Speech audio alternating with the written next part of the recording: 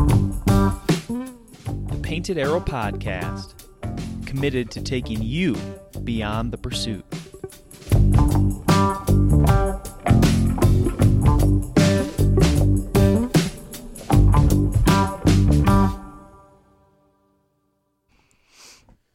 So today is October the 8th. October the 8th, and this entire podcast is going to be the entire story of the Holy Spirit buck that I shot on October 1st. 1 week removed. 1 week removed from the Painted Arrow Acres, surgically removed. And we started a podcast series. Devin and I did. He wasn't at the first series, and that episode is out, episode 56, Whitetails in Ohio, TALES. And if this is the first time you're listening, we do want to plug this real quick before we get to the story. Yeah. We're looking and we're traveling the country. If it comes to it, we are looking for epic, elite stories from outdoorsmen of whatever species it may be.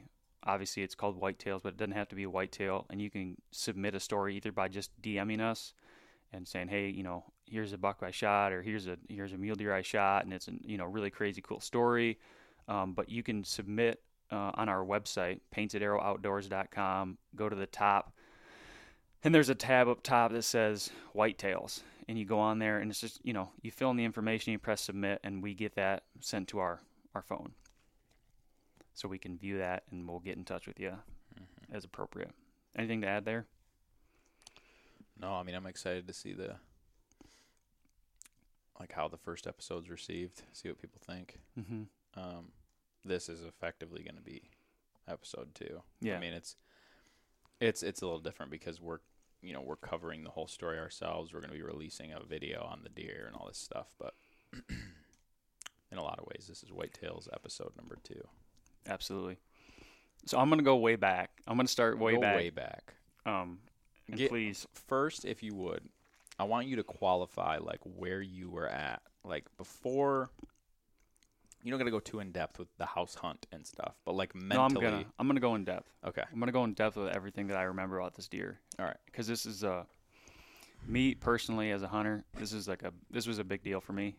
And, other people, might look at this deer and say, hey, I see those all the time or whatever. Yeah. But for me personally, this is just more than a deer, and our whole slogan of go beyond the pursuit. I mean, this spells that whole statement that we talked about on our, A New Beginning podcast when we talked about what that really truly meant. Yeah. That's exactly what this whole story was for me. So I was living on a boat over in West Michigan. I bought a boat. It was in rough shape, and I was living on it for probably 3.5 years. And at that time, my unconscious thought process was I don't want to live in the state of Michigan, so I'm not going to buy a house. Does that make sense? Because of what? Your experiences out west, you thought you might be going out there? And this might sound funny, but I was completely captivated with the mountains. Mm-hmm. My experiences out there. I had lived in Miles City, Montana for a little bit less than a year, working for the Fish and Game, and I was a Creole clerk for Miles City Fish and Game Department. And I loved it. And at that time in life, I was still in college, and I was in a relationship here, and just I wasn't expecting to kind of move out there, and they did actually offer a job to me, and I was just completely captivated by that area. And, I was living in this boat thinking that, this is going to be something I'll be able to live this little lifestyle. It was very cool. I miss it a lot, actually, but I'm going to live this lifestyle. And then when it's time to really settle somewhere, I'm going to pack my things up and I'm going to go west. And I had these conversations with my lady, and we were prepared. I was waiting for her to graduate, basically. And we were going to take off. And it was going to be a big leap of faith on both her and my part. You know what I mean? Mm-hmm. It's just a big move. I mean, right. We didn't really have any ties out there except for the people that I'd work with, and these are just, I didn't have any friends my age. All this to tell you, I was living on a boat for 3 or 4 years, packing away money and planning to move west. And that was kind of my thought process. But during that time out there, I was wanting to like invest in real estate in a big way. And you and I had discussed a lot of these things. And there's a down the road, there was a place that I ended up really digging into and almost putting an offer in on this. Over in Grand Rapids, or on that over side in of the state? little, beach town that I was living in. Oh, okay. And really, really digging that area. Long story made short in that aspect is I started looking. All of a sudden, I was looking at business opportunities and ways to invest, and all of a sudden, I started looking at properties. Because tell me, Devin, from what age was it for you that you started like dreaming about owning your own farm?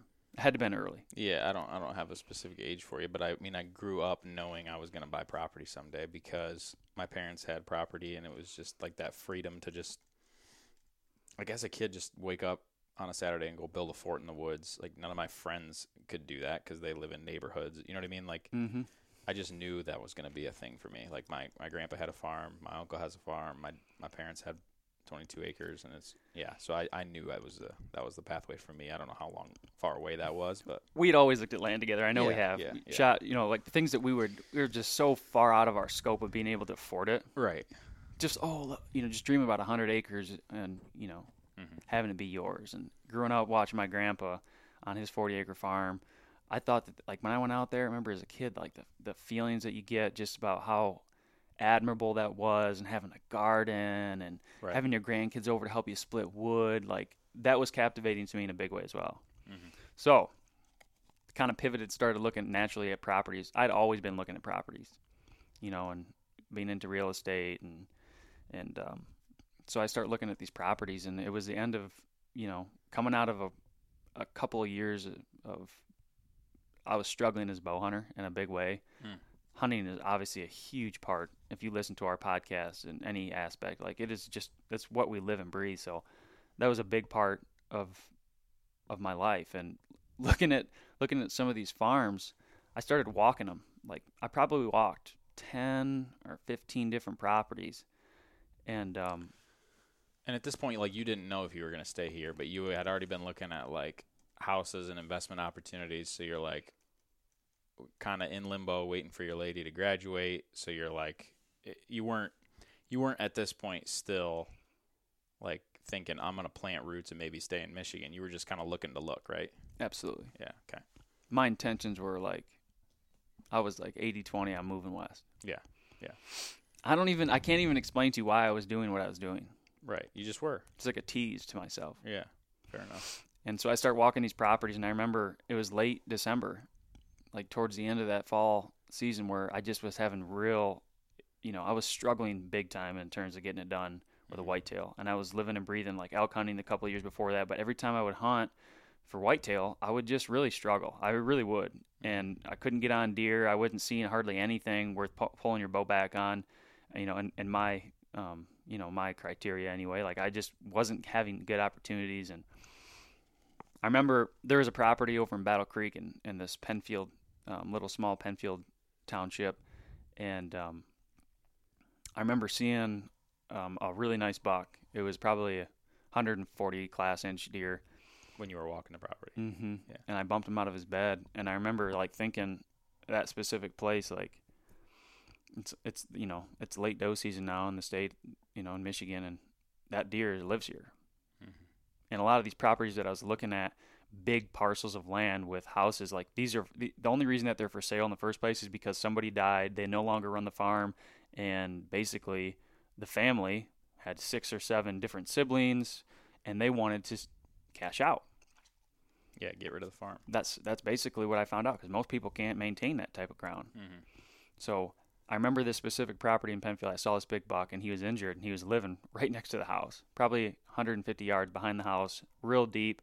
It was 90 acres total, and it was like 75 acres of it was swamp, just thick, gnarly swamp. And I remember seeing that buck down there, and I was just like, something clicked for me. I was like, wow, like that deer lives here. And you could tell by the sign in the area, the rubs, the scrapes, all that, post-season, it's all fresh sign that you're seeing. And I was just like, wow, like that deer lives right there. Like this is where he feels safe. So I have this criteria on my cell phone of like the properties that I was just interested in. Like I wanted, X amount of acres, and I really wanted it to be like a symmetrical property. And I had all these different little things that I was looking at, and every time I would get a property alert, that property would come up, and first thing I would do, I would take that address and I would copy and paste it into Onyx. Shout out to our sponsor Onyx, God bless them. And I'd look at on the topo map like what was going on, then I'd make a decision if I'd want to go walk it or not. That's kind of how that was my process. So this property comes up for sale, the farm that I ended up buying, and we have a whole separate podcast about that. I think it's like episode 50 or something like that. How I bought my first farm, a deer hunting farm, and that goes a lot more in depth with it. But basically, I remember having that come up online, and I looked at it, and I didn't like it at all. Didn't like it for a lot of different reasons. It wasn't a symmetrical piece. It wasn't this. It wasn't that. It was, I just didn't like it. And I remember that I end up going and walking it. Well, you said you breezed over it for a while. Oh, yeah. Like you didn't go walk it initially. You looked at it and were like, eh.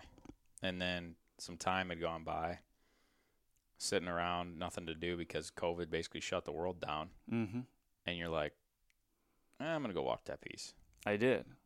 That's exactly what happened. And I remember it like it was yesterday. It was December 23rd, 2020 at about 12:45, 1 o'clock. And I remember basically driving. I was staying at my brother's house at that time because when I was living on the boat during the spring and the fall, I would have to winterize the boat because I was going to live somewhere else during during that period. I couldn't live out on the boat in the winter. Right. It just wasn't happening. Right. Some people do it and they get bubblers and they do everything, but the marina that I was at, they didn't allow it. So every year for 3 years during that time, I was doing a lot of labor to winterize my boat, and basically I was renting month to month. And I remember I was staying at my brother's house in Portage, and I remember talking about it with him. I'm like, look at this property. What do you think of that? He's like, I don't know. What do you got to lose? Go look at it tomorrow. And it was like, I had the next day off. So I called my realtor. She was up in Lansing. And I go over there and I said, I don't need you to drive down there for me. I'm just going to walk the property. Like, yeah. I don't need to go in the house. Just give me permission to walk it, and I'll call you back later, whatever. So I remember like it was yesterday, man. Like December 23rd, 12:45. I'm rolling down the dirt road, and I'm basically driving the road frontage, looking at this property, and I got the maps up, and my left hand's on the steering wheel, my right hand's got my cell phone. And I remember just like looking back and forth, like really getting a good drive-by feel of where the property lays out, what's the neighbors doing, where the houses are, like taking intel for hunting purposes. And I'm driving by the house, and I look over, and there's just this big old rack sticking out of the CRP, like 20 yards off the road. On the piece that you're going to look at. Like 50 yards from the house, 75 yards from the house, open field, CRP field. I remember seeing this giant rack. And I was just like, I double, triple took. Like it looked like on the brakes. I did. It looked like a decoy. That was my first thoughts. I was like, oh, there's a deer decoy. There's a deer. I was just like, oh my God, look at that rack. That's all I could see. I couldn't see his eyes. I couldn't see his ears. I couldn't see his face. Just this big old rack sticking out of the CRP. So I go down to the end of the road, whip it around, come back, and I remember getting out my phone and like taking pictures standing outside my truck on the little footstep there and kind of getting a little bit of a elevated view at him. And I was like, oh my God. And I'm pretty sure I called you right then and there. Yeah. I said, there's a 160-inch deer out here. I've never seen anything like it. He's like, and you're like, what do you mean? Like just right by the road? I'm like, he's 20 yards from me right now. So I end up going and parking. I'm like, no, I think I go, is he injured? Like, is he dead? Yeah. Like he's just laying 20 yards from the road? Yeah. Uh-huh. So I end up going and parking in the driveway, and I get my phone out, and I go out, and I purposely walk from the house, and I bump this deer, and I wanted to get a video of this deer. And at this time, I don't even remember quite what I was thinking, but I wasn't like, oh, I'm buying this farm. Like I wasn't there. Like that wasn't my thought process. Anyway, go out and I bump this deer, and I take a video of this deer running away. And from that moment of me seeing this deer, you were captivated. completely. Like, And you hadn't walked the property yet. You're 20 yards off the road. and it's hard to really, like for the listener, like at that point in my life, I'm a big believer in God. Like he's my savior. Jesus Christ he's a big part of my life. Mm-hmm. And I was praying, and I was really in a rut, as a young man, like what, like I need a sign. Like I was praying, like, man, this is a really big move we're talking about. Like my whole family knew about this. Like Going west. yeah. They were like, my mom, I remember it was like, I really don't want you to move. Like, I know it's something if you feel like you want to do, need to do, like, we'll support you, but like, we're going to miss you like crazy. I remember having a conversation with my mom like that, and she'd tear up. Yeah. So I remember praying like crazy. And like, I would get down on my knees and I would say, God, give me a sign. Like my grandpa always talked about, there's this one story he told about how he saw something in the clouds one day, how it looked exactly like what he was praying about. And he said he saw it in the clouds, like a cross in the clouds. And it was like the most, like, nobody else really believed him. And I, being a young kid, I remember hearing the story. He always told it. And I was just like, man, that's far-fetched, but if that's your thing. And I remember praying, and I had seen a lot of different deer. Like, I'm not trying to tell you that I didn't see a lot of deer walking these different properties, but something about that exact moment at about 1 o'clock on December 23rd, 2020, I was just like, wow. Yeah. Like, I just felt something different in me, like, immediately. And what's really key about this story is that it is late season. Right. This is where the deer lives. Deer, like mature deer, are typically in the late season after the guns have been fired and the Orange Army goes out, especially in the state of Michigan, where we have more license sales than any other state in the entire union. And that means a lot on December 23rd. Yeah. There was no doe around him. This buck was bedded in his home. And that's key to this story. And where this buck ran to on the property was into this about 5-acre chunk that we now call the buck nest, of basically swamp, thick trees coming out of the ground and encased in CRP. Mm-hmm. And the closer you get to this 5-acre like timber chunk, the grass gets taller around it. So it's like 6-foot CRP. The closer you get to the timber, it gets real tall, real tall, real tall. And then it's just like, it's this sanctuary of like 5 acres. And I remember him running down in there, and I was walking the property. I had my muck boots on. I had all my gear. I'm walking the property. I had my binoculars. And I watched this buck go down there and disappear into this little area. And I ended up walking down there, circling it. And I ended up continuing. I didn't see that buck again. But I ended up walking to the back piece of the property, and I saw another really mature buck. Again, I saw him within 15 to 20 yards. He was a 140-inch class type deer. Yeah. Big deer.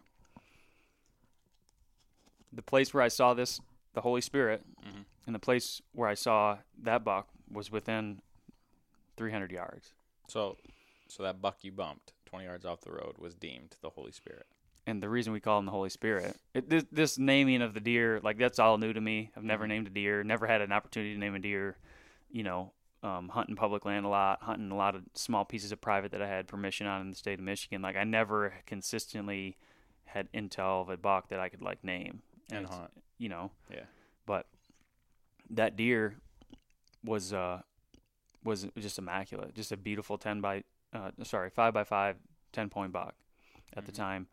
So I ended up walking again, see this 140 class inch deer tending a young doe, and kicked him out of there. And at that moment where I saw that second deer, I remember calling my fiance. I was like, "You're gonna have to talk me off a ledge right now."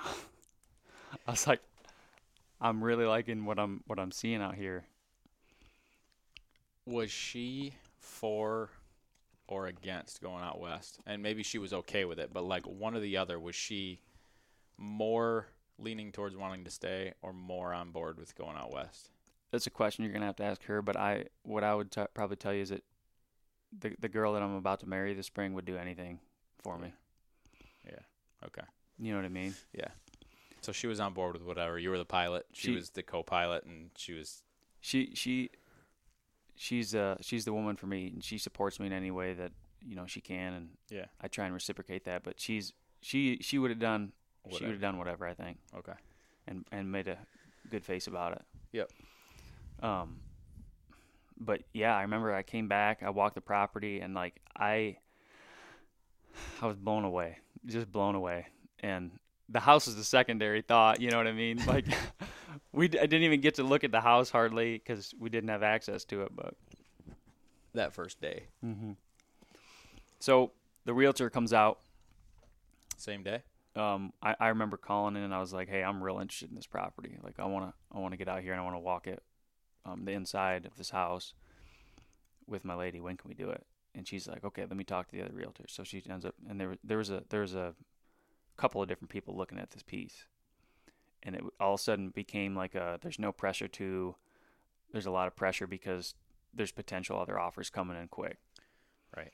So we end up, long story short, we end up getting into a kind of like a little bidding war, and I made an offer, and I remember coming out and the house was not. I mean, it'd be an understatement to say this house was not a very nice house. Like, it was, should have bulldozed the house. Yeah, it was a fixer-up. It was the fixer-upper of all fixer-uppers.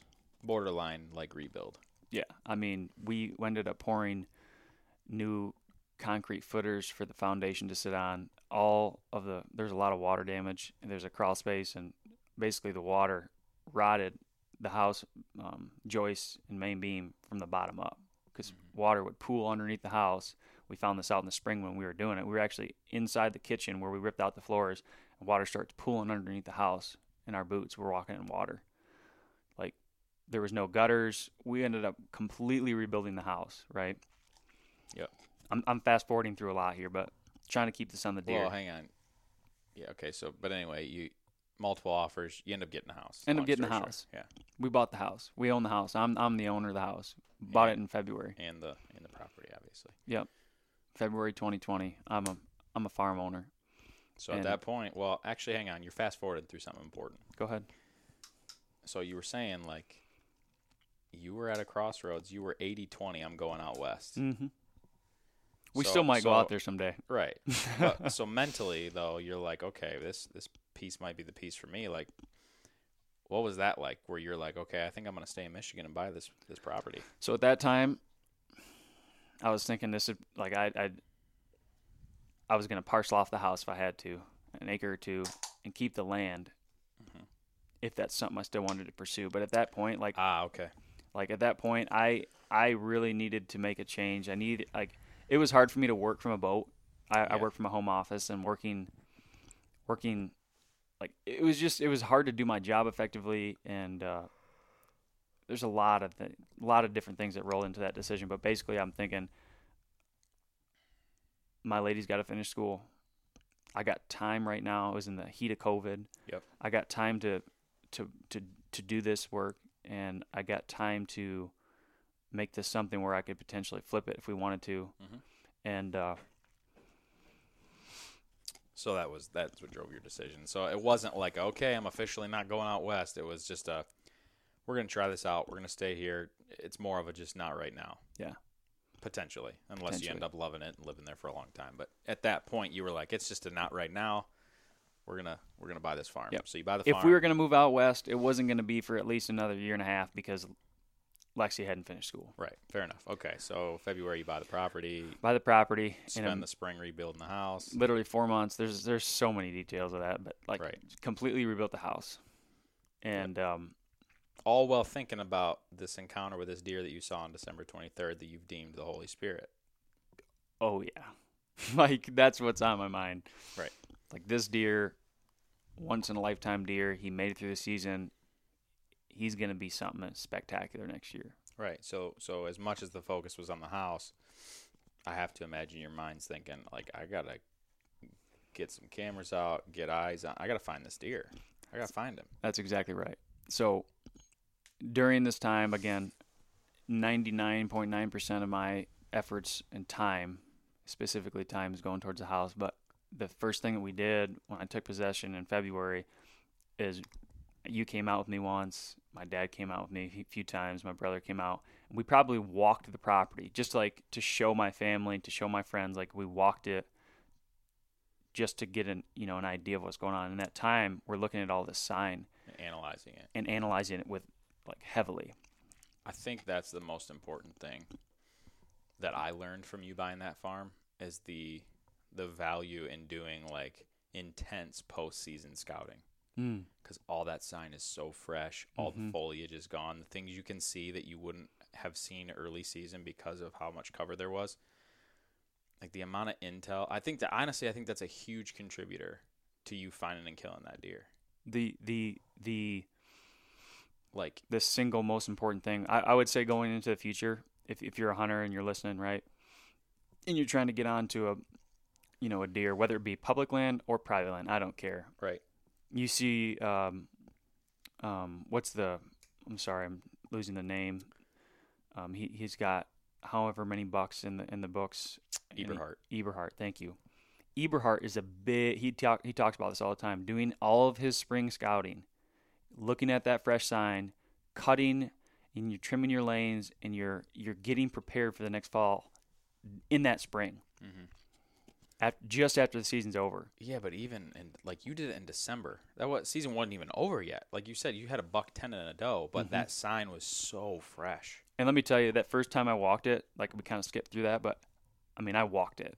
Yeah, I dissected it. I dissected it. I put on at least, I think I had my tracker on. It was at least a couple miles, and just looking in every nook and cranny, and I had a real good idea of where deer felt safe during that time, midday, right? I don't think we mentioned, too, how many acres is the farm you bought? 66. 66, okay. And about 50 of that's in CRP. Yep.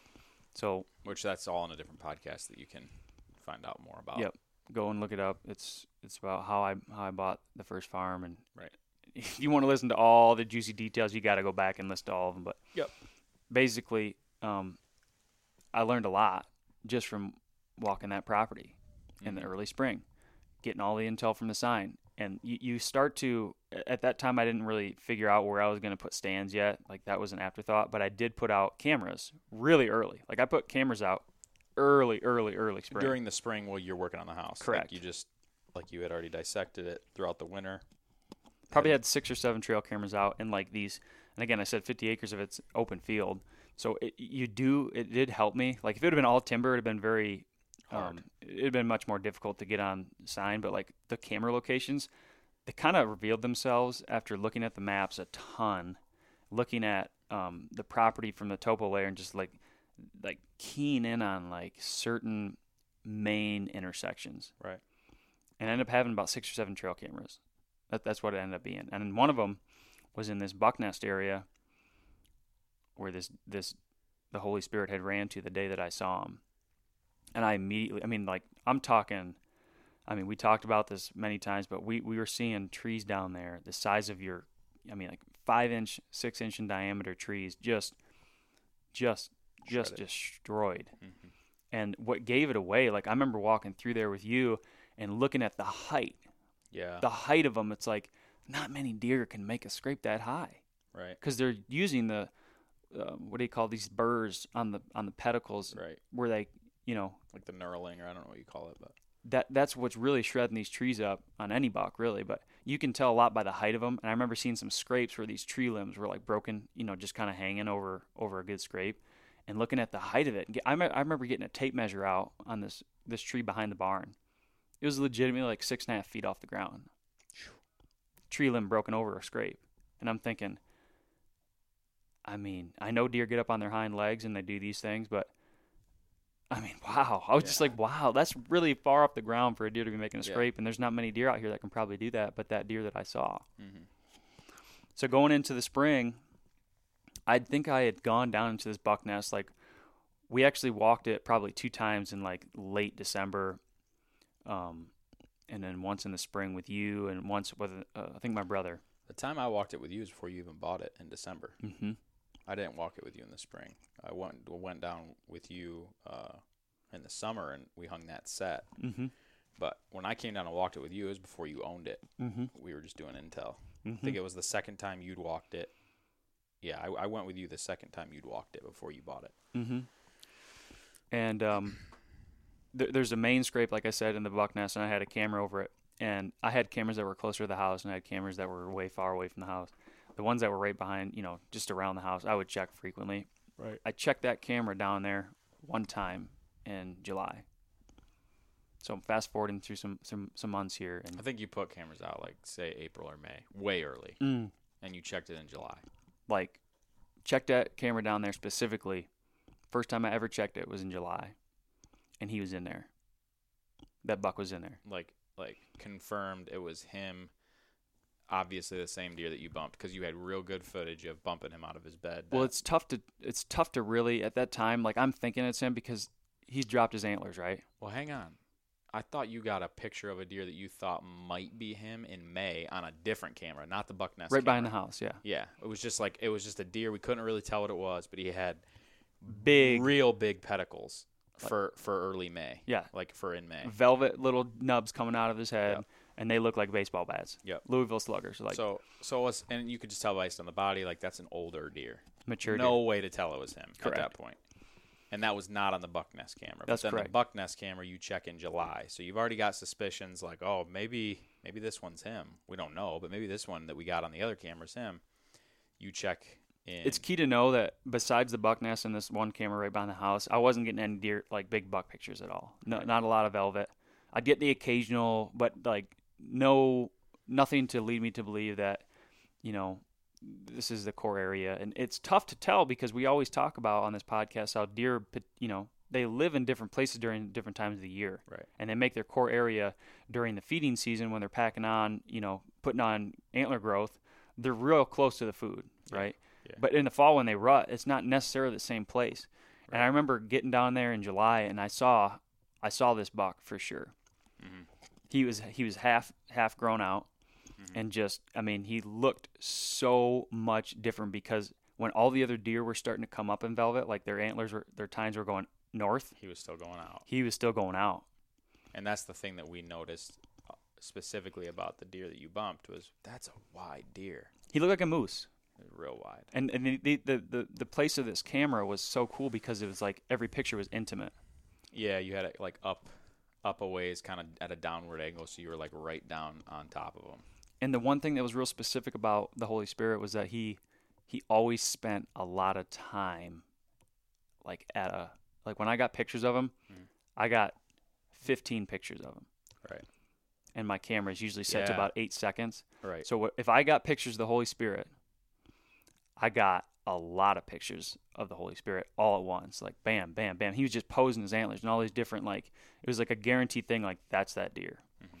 And I remember thinking midsummer, right? We checked it in July. I remember thinking midsummer, like, this is where this deer's making his living right now.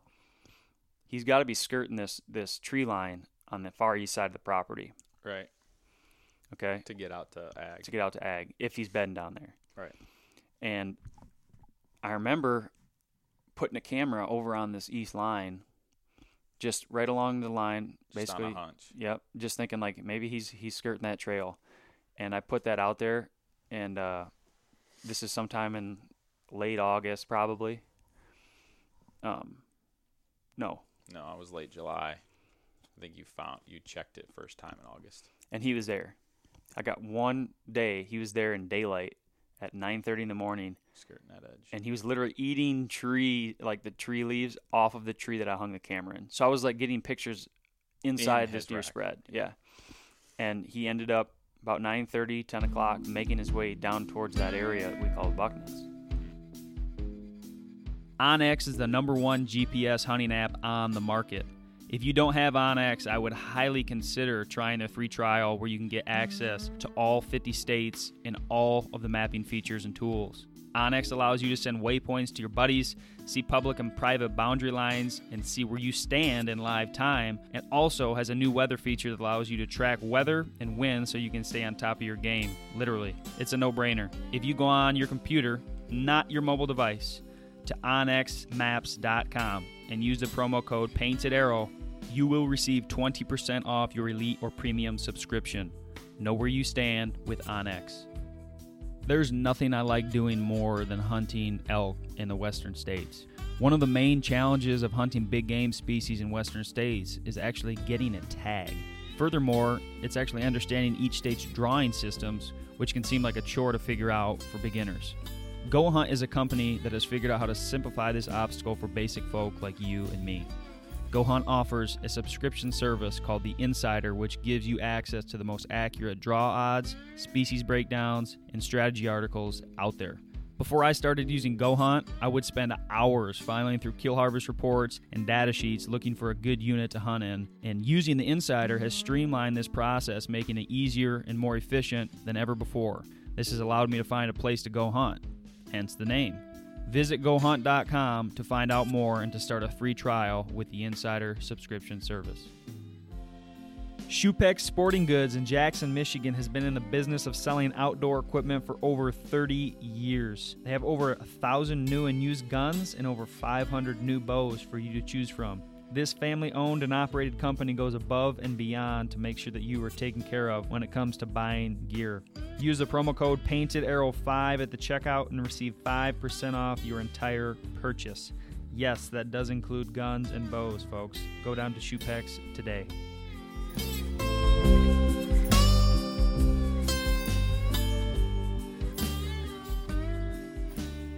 So at this point, it's coming up on season, right? It's midsummer, and I'm like getting really excited, getting a lot of cool deer footage in velvet.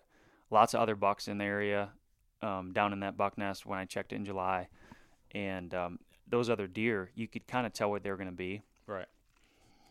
And Good ones. Yeah, very something to be excited about. Right. And so then this gets to a whole different piece of the stories where I start seeing this deer. The Holy Spirit. I start seeing the Holy Spirit like in live time All the time. all the time. You and the Holy Spirit were homies, and you guys hung out a lot because you saw him a whole bunch. I can't tell you the amount of times I'd get a text or a phone call like, dude, I'm jogging down the road, and I just found him. He's in a bean field midday. I want to note this. I want to note this very much right now. Right. Is that when I would go for runs, they're square mile blocks. So I would go on a run, and I would, specifically run my route around deer habitat. Like I would specifically run and look for sign while I'm running all the time. Yeah. That was a part of my life. Riding my bike, going on walks with my lady. We would always walk these routes. It was like around our property, but still within a deer's range. And I remember seeing this deer, I don't know how many times. I'm trying to count here. Like one time I saw him mowing the lawn in the middle of the day. I saw him in this drainage where the water was when we had our drought. Same drainage. You saw him again a different morning on the other side of the road. I was getting up to go to work. Same drainage the other side of the road, right? Driving down the road, and I saw him early morning, first light, going back into this chunk of timber, not on my property. Yeah. Going back to bed early that morning. Yep. And I start kind of keying in on the neighbor's property. Like there's a chunk of probably 25, 30 acres where he'd been spending a lot of time. And the beans are kind of turning. I saw him a couple times, and I have footage of all this. So this is like heavily documented videos, footage of me, phone scoping through binoculars and whatnot. And late summer, the beans are just turning yellow, and this deer's coming out of this 25, 30 acres of timber on the neighbor's property quite often. I think I saw him 5 times in the month of September and the later part of August. Mm-hmm. And I was getting real worried because the creek in the back of my property was dry, just bone dry. Yep. And this deer was completely, like I would see him regularly to believe that he was not bedding anywhere on my property. And I know that this neighbor hunts. Yeah. I know he hunts. And I'm getting kind of nervous about it. And the last time I saw this deer was September 2nd or 3rd or something like that. I saw him hard-horned in person coming out of the beans at about 7:30 just before dark on like a Friday night. He come out and still on the neighbor's property. Come out just before dark, and me and Lexi were watching a show, and I look out in the bean fields. I got my glass on the counter, and I look out, and there he is. And I said, "We got to press pause. We got to press pause real quick. Like I got to go check something out." And so that was the last time I saw him. Yeah. Now at the time, I had a ladder up against the side of my house. It's still sitting there today. I get up on top of the roof, and I can see down into the buck nest. On your property. on my property. And I was getting up early mornings and always late at night, right just before the last 30 minutes of light, I'd get up there and I'd glass down in that area and see if I could see any deer. And I had never once ever saw him down there, ever. Ever. Never once caught him skirting anything. And I'm talking like dissecting that area with the glass. Never saw him once. Am I missing anything here? No, I think you're crushing it. So on September 29th and September 30th, I'm in a tree in my saddle down in public land in Ohio, and I'm hunting deer. And I had bucks come in both nights. And I remember September 30th, I had a 6-point come in at about 8, 9, 10 yards, something like that. And it was right at prime time, like 5, 10, minutes of light left. Like if a big buck's coming out, it's going to be like right now. Real quick, so September 29th, 30th, that's before the Michigan bow opener. So season still had not opened here. You haven't hunted your property yet. You were doing some public land hunting in Ohio. I just wanted to qualify that for somebody who doesn't October know. 1st is the archery opener. Here in Michigan, yeah. So I remember being down in Ohio, and what was really key for this specific area. And again, the last time I checked the camera down in the buck nest, I was just completely not going down there. Last time I checked, it was July. So I didn't really know what was going on, but I took a lot of intel just visually seeing this deer. So I was kind of worried about this, early season. There's so many different tactics and techniques and ways to get it done in the early season. And I remember it was consuming my mind. I was like, I think you might be missing one thing that I just recalled. I am missing one thing. We went down there and hung a set, Devin and I. Yeah, there's still one other thing I'm thinking, but that's important too. I forgot about that. So yeah, that's one other thing. So the one time that we did go check it. Yep, in July. I think that's when we went and hung this set. That's when we hung that set, yeah. So we went down there, checked the camera, and between this scrape and between this bedding area, within the buck nest, there's a trail, and I basically hung a ladder up in there with Devin. With no seat or cushion or anything, just a ladder. I was going to climb up to the top with the sticks and basically hunt from the saddle because I like hunting with a saddle. 360 degrees I can shoot. I feel a bit better and more comfortable. And we hung that set, and that was I remember going down in there to hang that. I was pretty stressed out because I knew that deer could potentially be right in there. Right. And we did it midday though. Too. We did it perfect. We waited for the right wind. We did it on a rainy day, and I remember being on the top of a ladder, not USDA or OSHA approved, on the top of the ladder with a pole saw. Devin's on the top of the tree, saying, "Cut that limb, cut that one, cut it." You know what I mean? Yeah. And there's 2 real good clearings that we had cut up in these poplar trees. There's a line of them, and I was probably 30 yards, 35 yards off the scrape, and about 60 to 70 yards off this bedding area. So my thought was and in this area, this is the best spot for a stand, getting in undetected, all those things. And you tell me, what do you remember about that day? I remember sitting at the top of that ladder, watching you fall on all these limbs, and I remember looking at this trail. And I remember just thinking about this vantage point that we have and how well you can see. And I'm starting to think man, when leaves start coming down, we still got enough cover up here. I'm going to be able to sit above him and film all this. And it just felt like the spot. And I'm there's just this trail right down below. And I could just visually see. I felt like I could see how it was going to happen. I'm I could just see him coming right down that trail. Yeah. Yeah. Right down that trail. It just felt right. You said it. You said it out loud. You said, I can just see him come right down that trail. Yeah. In this right shooting lane. Yeah. And I remember climbing up there. Something really key to the story is that this sticks that we hung in there was 20 foot. And then the bottom of it was touching the ground, and the top of it, very top of it was 20 foot. Yeah. So basically, I was either going to, my plan was to get up in there. I could take a platform. I could take my tethered platform and fasten it to the tree, or I could just use the top of that ladder as my foot stand, and I could use that as my platform while I was hanging from the saddle. Are you jumping into your first sit now? Because I have one other thing I want to add. No, please, yeah. Okay, so So we just updated when we hung the set. That's important. If we jump back now to September 29th, 30th, you're hunting in Ohio. Mm-hmm. That week before the opener, something really key happened, and we got a whole bunch of rain. Mm-hmm. Oh, yeah, thank God. We got a whole bunch of rain. And your concern leading up to the season was you knew where he was living, and it wasn't on your property, and you thought a big driver of that, one, was food, but bigger, you thought that water, that gully, whatever you want to call it, that buffer strip on the backside of where you knew he was living, it had water in it. And you're like, that's why he's living over there. There's no water, yeah. It was bone no dry. water on your property. But that week leading up to season, we got dumped on with rain. Yep. We had a legitimate drought in Michigan. Yep. And that was a big point. I remember calling you and saying, hey, it's, rain makes corn makes whiskey, and it also makes a really big deer. Yeah. Yeah, so we get dumped on with rain that week, and I remember thinking, like, man, this could be the thing that has the Holy Spirit coming back to what is his core bedroom. Because even though he was living somewhere else for much of the summer, we knew based on previous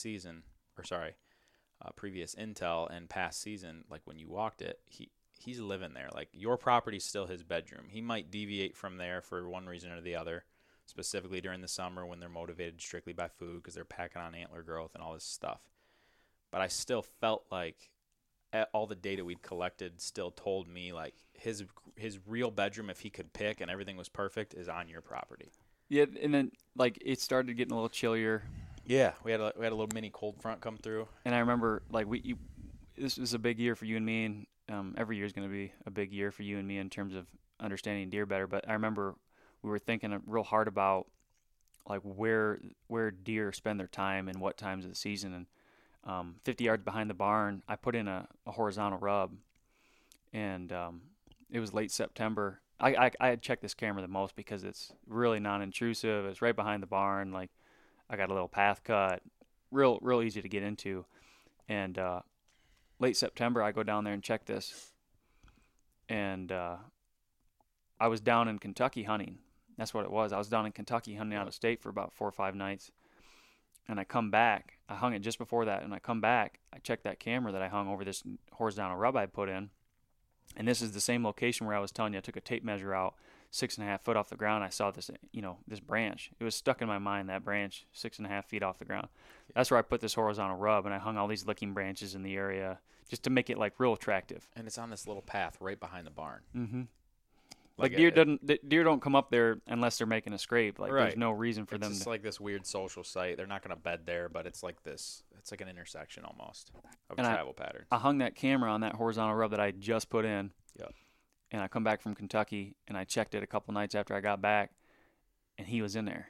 Right.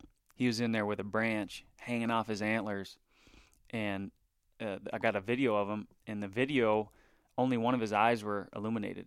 Yeah. And I remember thinking, that deer's blind. I remember thinking, like, that deer's blind in his left eye. Yeah. Like, he's blind in his left eye. Like, why are both of his eyes? He's looking right at the camera. Like, I'm sure he was doing, like, one of those head bobs. Like, he didn't make a rubber scrape, but he had his antlers had limbs stuck in them. And he was just walking through to look at this area, and he did, like, a look at the camera for a long time. In the video, one of his eyes was illuminated. Mm-hmm.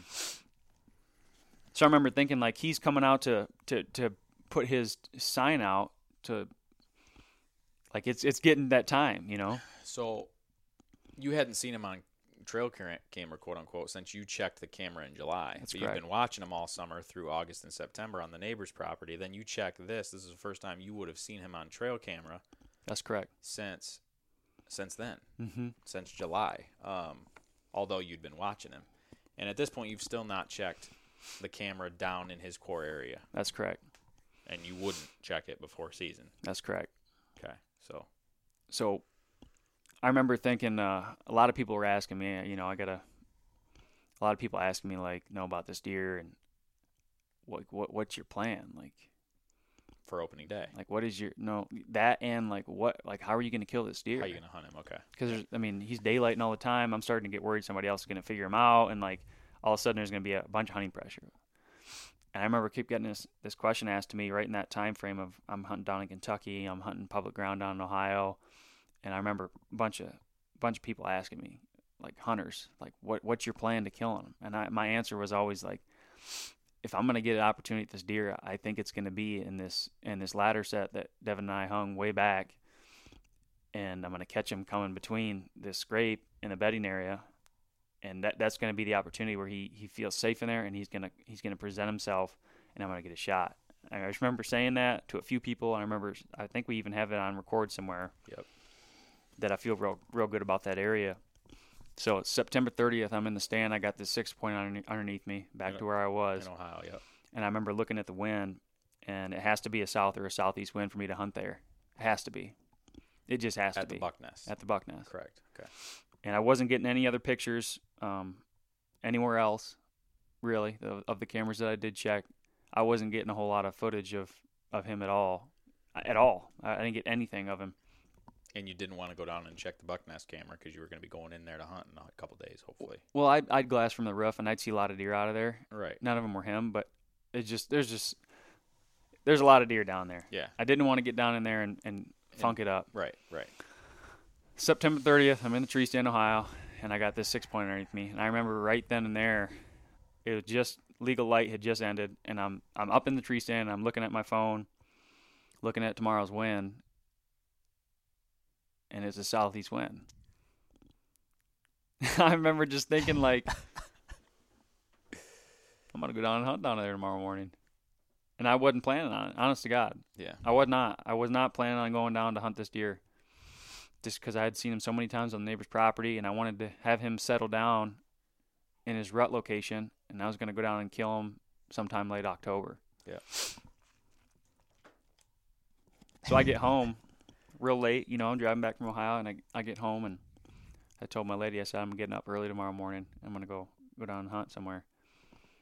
And alarm goes off about 4 a.m., and I perk up out of bed, and I remember Lexi looked at me like, what are you doing up? Like, yeah, it's 4 a.m. What are you doing? I said, well, I'm going hunting, So I get up. So hang on. Why are you getting up at 4?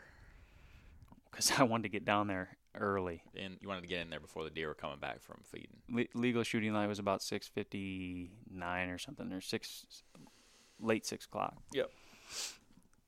So you get up, probably take your scentless shower. Take my scentless shower, do my routine, make the coffee, kiss my lady, go out to the barn. All my stuff's in the barn. Yeah. I go out, and I'm documenting this whole thing, so there's a video coming out on a lot of this, but I get down into the barn, and I'm just excited, like first ever hunt on my farm. I know I got a buck out there but it's just a different type of excitement when you know that there's a big deer running around. I've never had that feeling. Right. And it was just, I remember being just so excited, like just geeked out. I was wide awake, and get out to the barn, get all my stuff, scent-proof my boots. The wind was perfect. I checked the wind again. I wasn't going to go down there if the wind wasn't right. It had to be a south or a southeast wind. And south or a southeast wind. And it was real cold that morning, which is like really crazy. We didn't have any cold weather coming in. It was about 43, 44 degrees that morning. Real crisp air, and all the CRP grass was soaked. Real just wet, just soaked. And I got a little idea of how I'm going to access it, and I take my approach, and I get almost down to this area, and I realize I forgot my saddle. I forgot my saddle in the tub in the barn. So I'm like pissed at myself. Right. I was just so excited though, like right. My mind was going all over the place, and I end up coming back to the barn, getting my saddle on.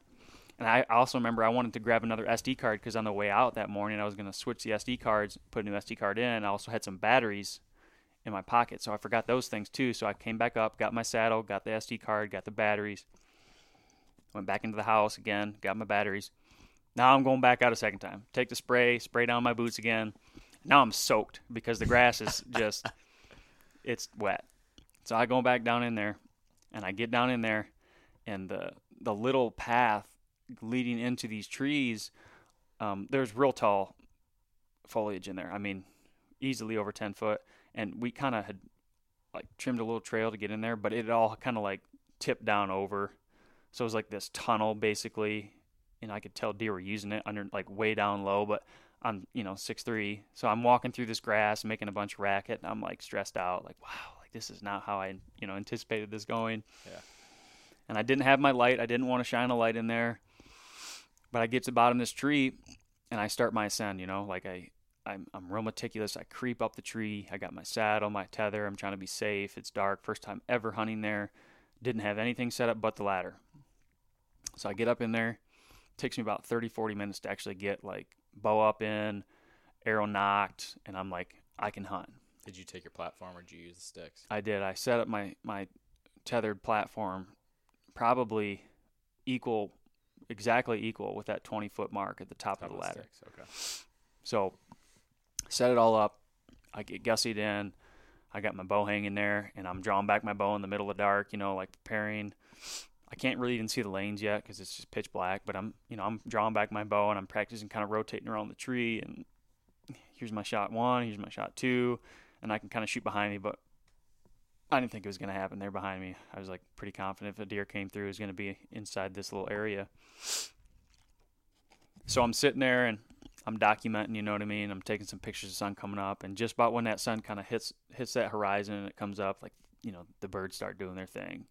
And I remember feeling like the first ever hunt out there, I was just in heaven, like this is mine, this is just a beautiful thing. I'm blessed. I was just having all these emotions, and I hear a deer making a scrape on that set where that camera was. How far from you?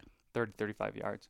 Okay, so you can't see it, but you know where it's at. Yeah, through a line of trees and a lot of brush, and I could remember hearing a deer walking around in there, and I remember thinking like, wow, like, there's deer in here, man. I could hear deer walking around, and that sun's just coming up, right? The sun's just coming up, and it's about 6:57, 6:58, something like that, and legal shooting light's like right at 7, and all of a sudden, I hear that deer making that scrape or whatever. And there's a lot of different bucks in there. Right. A lot of different deer, a lot of different doe, fawns. I have so many videos of fawns milking on their doe, like their mother doe, right at that scrape. Deer bed underneath that scrape. It's just a natural intersection of all sorts. A few minutes later, the Holy Spirit is like right below me at 18 yards. At first light. At first light. And I remember I remember he came out, and I didn't even grab for my bow because it was like so early. It was just like it couldn't be almost. Yeah. I remember like not even reaching for my bow, and I remember just staring at this deer just like right below me, and I just see this white rack just doing, like every time his head moves, like his antlers just respond to his head moving, like it's like a really immediate action. I could just see these antlers like moving around, like I was just like my heart starts going, you know what I mean? And something we talked about a bunch was keeping your composure in the moment, being a good predator and keeping your emotions under control, practicing that shot that you'd practiced with your bow, thousands of shots in the summer, and just being in the moment and making a good shot. And I remember that deer comes out, and I'm like, it took me a second. And honest to God, it did. Like, I was just like, this is it, Were you rattled for a minute? I don't know if I was rattled, but my heart started, how like your heart starts doing that thing and you can't control it. Yep. But in my head, I'm locked in. I'm like I'm going to keep my composure. And I remember grabbing my bow, and I flipped on the light on my sight. Yep. Because it was like first light. Flipped on my light, and there's 3 different settings of illumination. 1's highest, 2's lower, and then 3 is like the lowest light. And I put it on, like I went right to it because I've had instances in the past where you turn it on number 1 and that whole light just kind of like takes up your view. Yeah, so you put it on the lowest. So I immediately did that. I was like, boom, boom, boom, 1, 2, 3, get it down to the lowest light setting, grab that bow off its hanger. I kind of rock around and my left knee's on the tree, my right knee's off of it, and that tether, I'm just kind of hanging from that tether, and I'm looking basically on my, it would have been if the tree's right in front of me, that's my 1 o'clock, right? Mm-hmm. So this deer was at my 2 or 3 o'clock. So I got my left knee on the tree, and I roll back, and I draw, and he starts to walk south. So he's quartering away.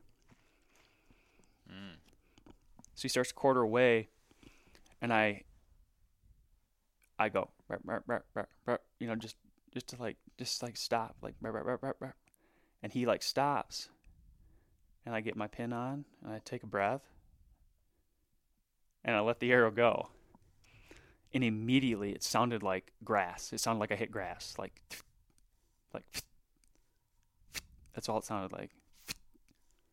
And I just was like, the deer bounded off. And I was just like, what the fuck just happened? Like, I was cursing myself. Like, Thought you missed. oh my God. I was like, I remember my heart's starting to go right now. Like, I'm just like, oh my gosh. Like, I just messed up big time. Like, I was cursing myself. I was like, what? Like, I prepared for that moment in my head 100 times. And I remember just like freaking out big time. Like, the deer bounds off. How far? At that time, I thought it was about 30 yards. Okay. 30, 35 yards. And he stopped. Mm-hmm. You knew this? Were you keeping eyes on him? I could see his tail bound off, and then I mean, this grass is tall, so like I could see him bound off, and then I couldn't see his tail, and it was like for like a good 5 minutes where I didn't know what was going on, and I was like in my own head like, you just messed up. Like, you messed up. It didn't sound like that thwap that you want to hear, like, and the deer takes off. The deer bounded off, and I heard nothing immediately. It was just bound, bound, bound, bound. Tail goes down, and I'm like, I'm in my own head like, that deer is going to live. I just missed him. Cursing myself. And 10 minutes go by, and all of a sudden I can see this deer standing So he was right still there, standing right there. He didn't go anywhere. 35 yards. I put another arrow in immediately. Like, even before I saw him, I put another arrow in, like, immediately. And for the next, like, I remember I got a picture of him. I had my binoculars up, and I put my phone up to my binoculars, and I took a picture of this deer. And I could see an entry wound a little bit back, but exactly like where I was aiming, because he's quartering away. I could see this entry wound. And I remember, like, looking at it like, I hit this deer, but he's just standing there fine. And there's 3 or 4 things that's happening that's really key to the story. He's flicking his tail like crazy, which I know is good at some capacity, you know. Mm-hmm. I know I hit him. And his ears are pinned straight back, and his back's hunched up, and his mouth's kind of like open. Ugh. And for the next 2.5 hours, I watched this deer bed down, get up, walk a little ways, bed down, get up, walk a little ways, bed down, get up. He made 4 different beds. And every time that he would get up, a doe would come in and look at him, and this deer would stand up, walk a little ways with the doe, he'd bed down, the doe would keep going. 3 different doe did that. And the second doe that did that, this is a really interesting part of the story, like, that doe licked his entry wound. And I remember sitting there thinking, like, this deer is the man in here. Like, these deer know him to the point where I felt that as if every time a doe walked up to him, he would get up and show that he was still fine, and that this is still my area. And these doe, like, they knew this buck. They knew him. I could tell by the way that these deer were moving, like, this deer runs the show. Yeah. 4 different times he gets up and beds down. That last bed he made was in, like, a low area. By the creek?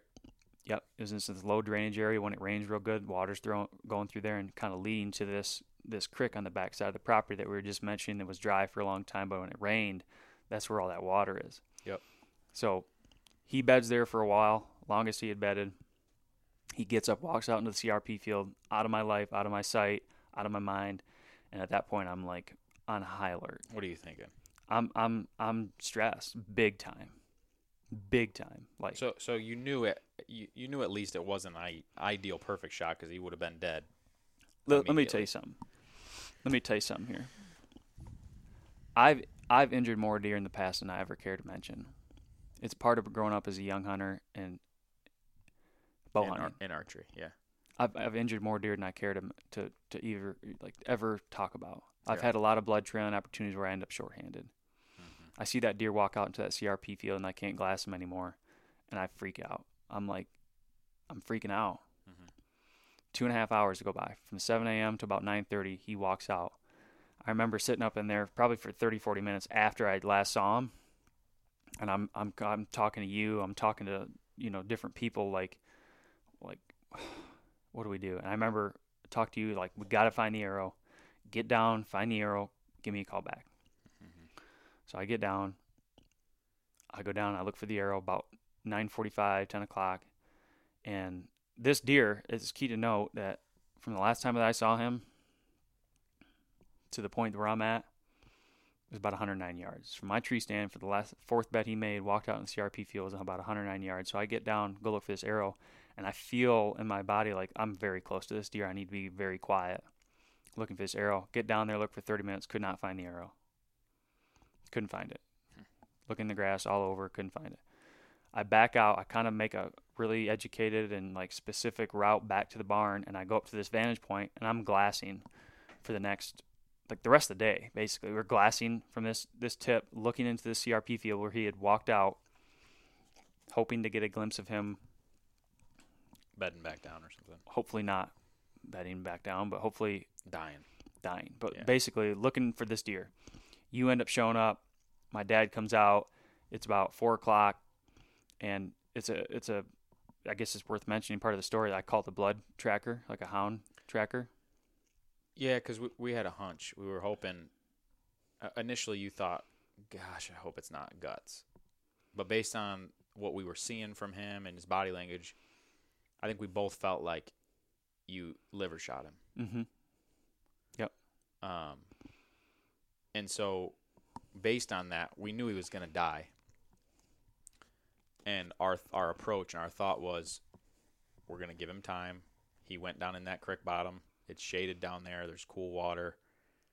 We weren't as concerned about the meat at that point because of where we had seen him go last. We're like, we're just going to give him plenty of time, and we're going to go recover this deer. Mm-hmm. And part of that was you called the dog tracker to see what he thought, because nobody tracks more deer than a dog tracker. They've seen it all. Yeah. They usually see the not so optimal shots. So if someone's going to give you good data, it's that guy. What do you have to tell you? And the first thing I told him the story, like I hit him back. I got a picture of it. And, it's key to mention too that when I was looking for that arrow, I did find a little bit of hair and a little bit of dark blood, but there was no trail. I mean, just right at the entry and exit point, there's a little bit of hair and a little bit of red blood. And what I thought was like a little bit smaller than like the nail of your pinky was like it didn't look like meat, but it looked like liver to me.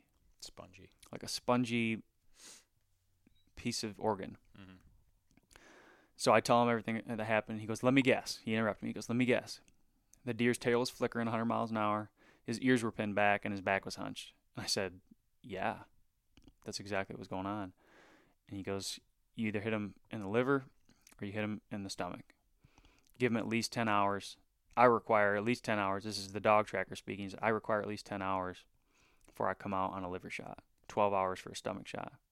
He one thing he did say, though, is like that deer's going to die. It's not a matter of if, it's a matter of when. And what they're doing is they're running a real high fever. That's what he asked you. He said, is there a creek nearby? Any sort of body of water? I said, absolutely. And he laid in his fourth bed was in this watery, low area in the shade. And he goes, yep, these deer run a real high fever, and they're trying to get their body temp down because they're going into shock, and they're just trying to cool their body down. He's running a real high fever right now. It's not a matter of if he's going to die, but when. And, that's when he was at 35 yards away from my tree, first thing you asked me is, why didn't you put another arrow in him? I didn't say, why didn't you? I said, did you think about trying to shoot again? Yeah. And it's during that time that was very much on my mind. Like the first place he's standing, he was kind of butt away, and I couldn't get an arrow, and it just wasn't right. There was tree limbs in the way, and but the one thing that's key is he was not spooked. Yeah. He had no idea what happened. He was not spooked, and I didn't want to throw another arrow at a long range where I was all jittery and have him sail out of the country with no blood trail. Right. That's the decision I made in the moment. So 5 o'clock rolls around.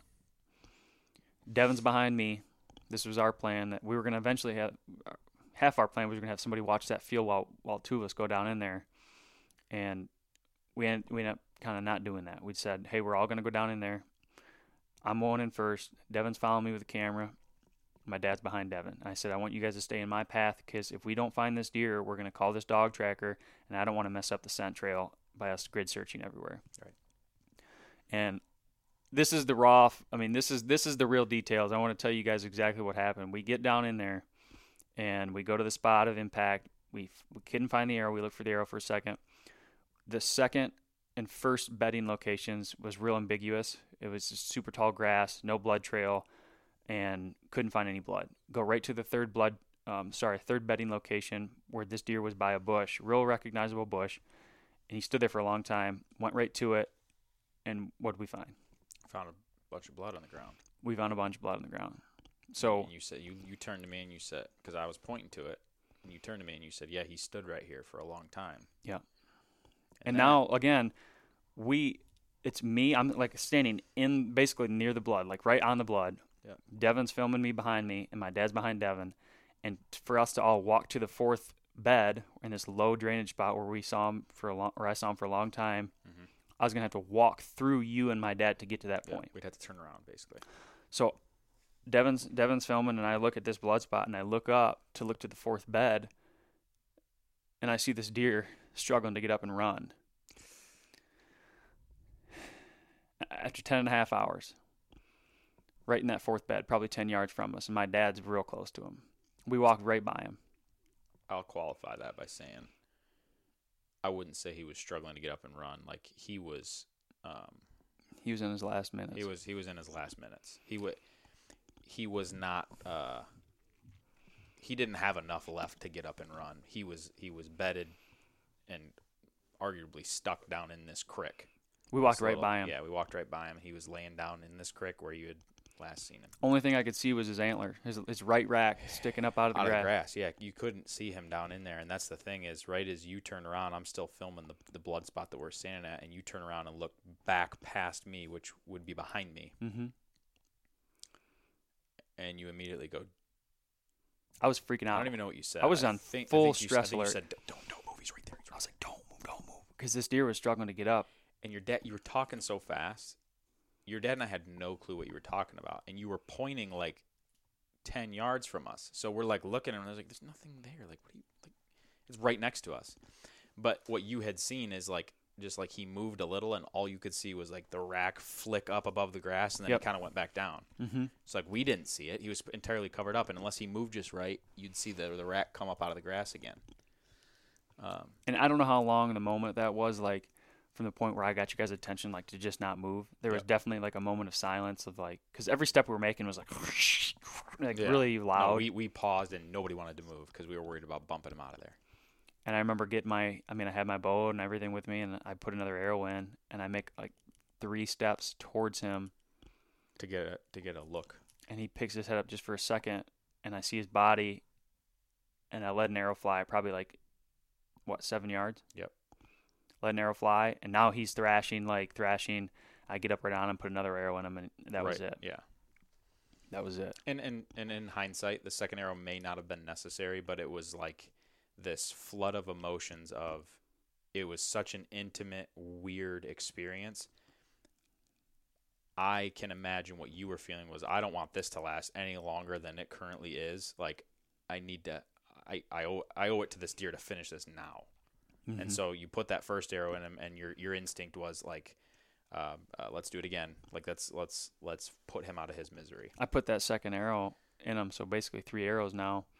I mean, right where you want to put them. Both Yeah. these second shots were right where I want to put them, and Mm-hmm.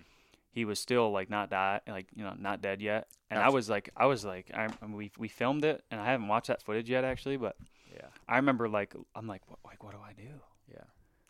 But I if you watch the footage back after that second arrow, the second follow-up arrow, I mean, it was in the pump station. And as soon as, because I wasn't standing where you were, I was standing behind you with the camera. When I took 2 steps forward and I could actually film and see where that second arrow hit, you can hear me keep saying, he's done, he's done, he's done. Yeah. And at that point, like, it was seconds after that second arrow Mm-hmm. where he had finally expired. And there was this, It was a weird moment. It really there was was. this weird moment where, you know, I could tell you were overcome with emotions. Your immediate reaction was, and correct me if it didn't feel this way, but I think your immediate reaction was almost disappointment or like like you felt like it was a little anticlimactic in that that he wasn't still dead, or he wasn't dead after that long. And I'm looking at you, and I know what this deer means to you, right? Mm-hmm. And like you had said, bow hunting, things happen in bow hunting that you can't control entirely. And I just remember thinking, like, I don't know, I had pictured that moment. being different than that. I had pictured that moment so many times. Mm-hmm. Like I told you, when I saw that deer, I didn't even reach for my bow because I was just like, I don't know. I had pictured that happening so many times, and I didn't picture it going that way. Mm-hmm. That's life. You know That's what the I mean? important part. Is like, actually, finish your thought. I don't want to interrupt you. I'm sorry. I mean, that's just it. Like I'm not just another guy out here like getting his bow out a couple of days before the season. Like I'm dialed. I'm ready to go. My mind's right, and my mind was the most important part of this piece. Is like I knew I was going to get an opportunity at some point at a good deer.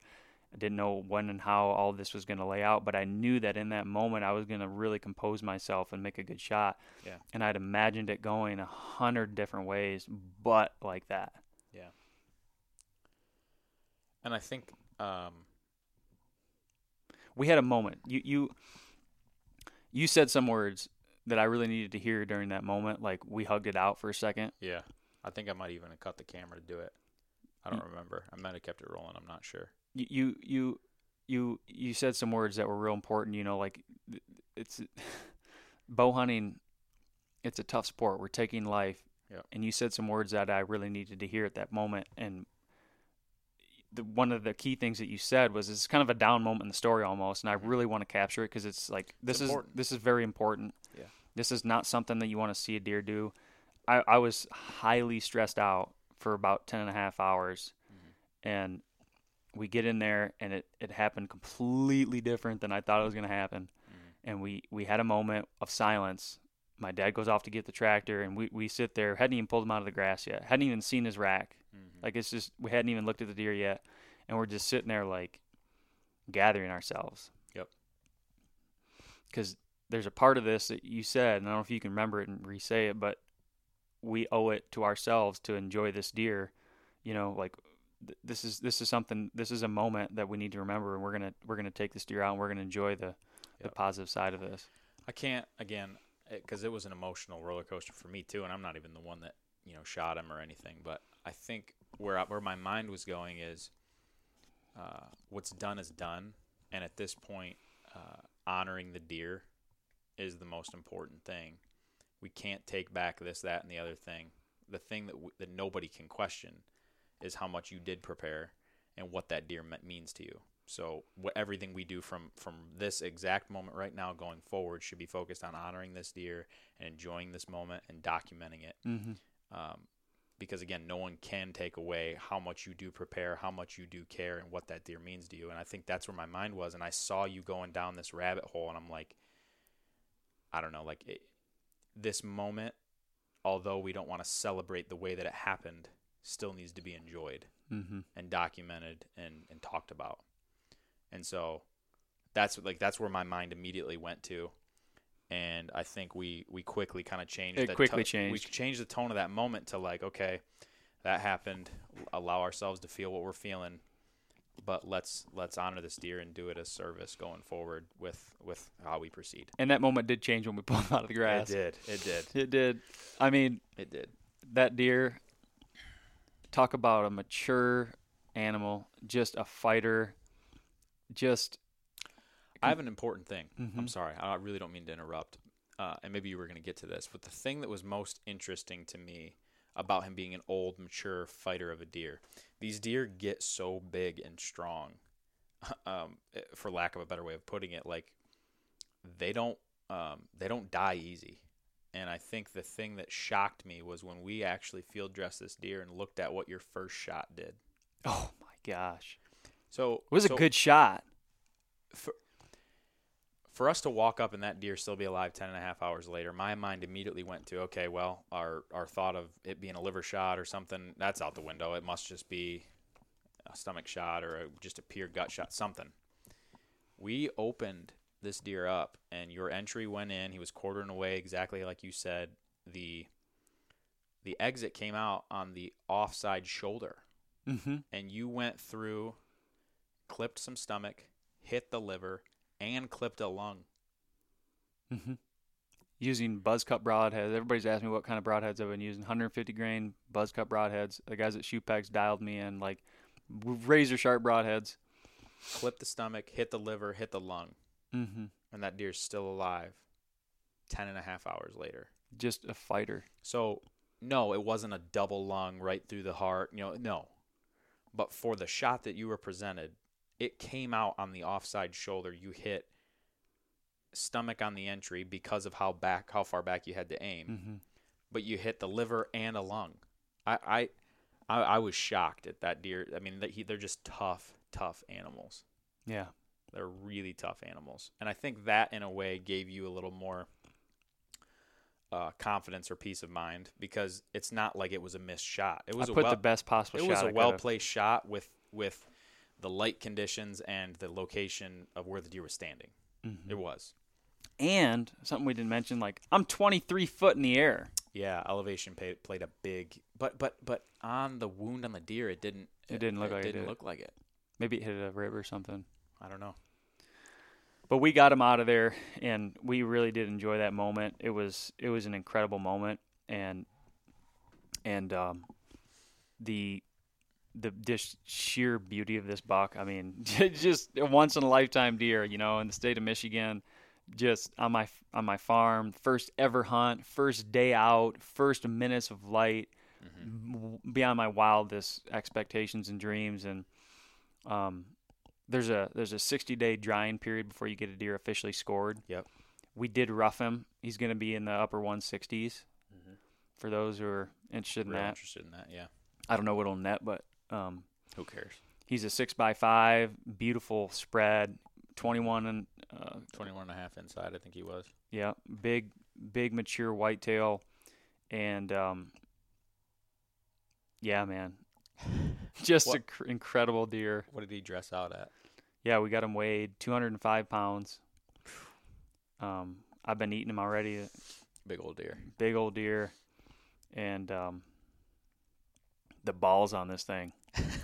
I mean, I haven't shot a whole lot of big old mature whitetails, but wow, just gifted. Yep.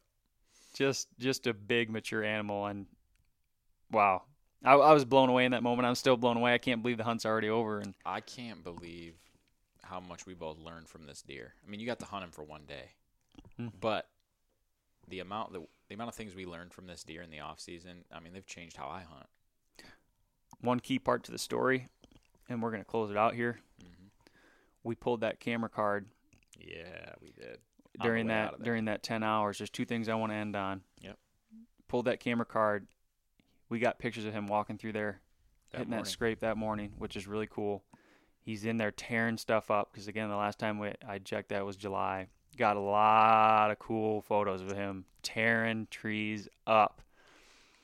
And that was really cool, part of the story. Yeah, and there was a period of time where he was missing from the farm and he wasn't showing up on that camera during the time when you were seeing him on the neighbor's property. And then right about in line with, 2-ish weeks before season, when we got all that rain, he started showing back up on that camera again, just to remind everybody, like, hey, I still own all this. Like, I might have been hanging out. Might have been across the street, He was putting his sign down. Yeah, he came back to let everybody know, like, I was on vacation, but I still live here, So last interesting thing, I woke up the next morning. My lady's a physical therapist.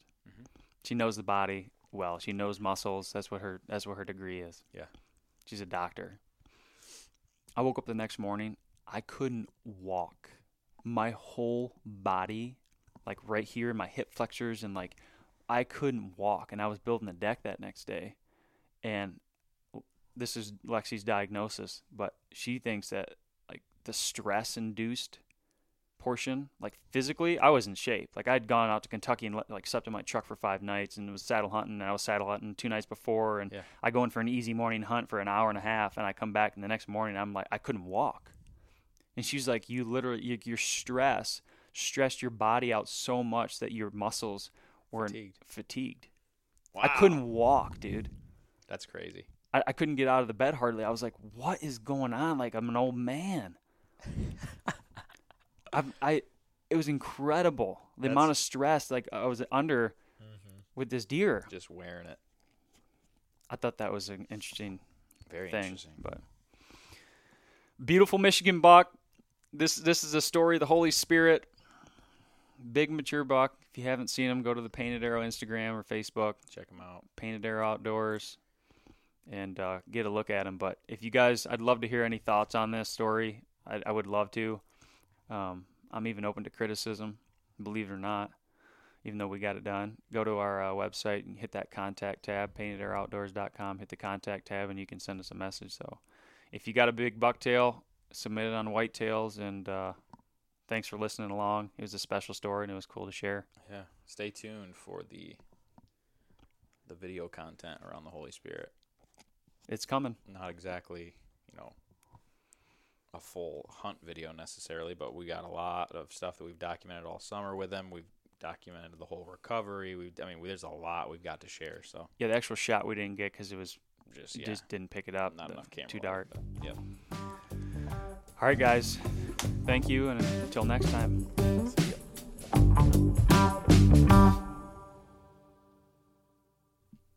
Whoa now, don't go anywhere.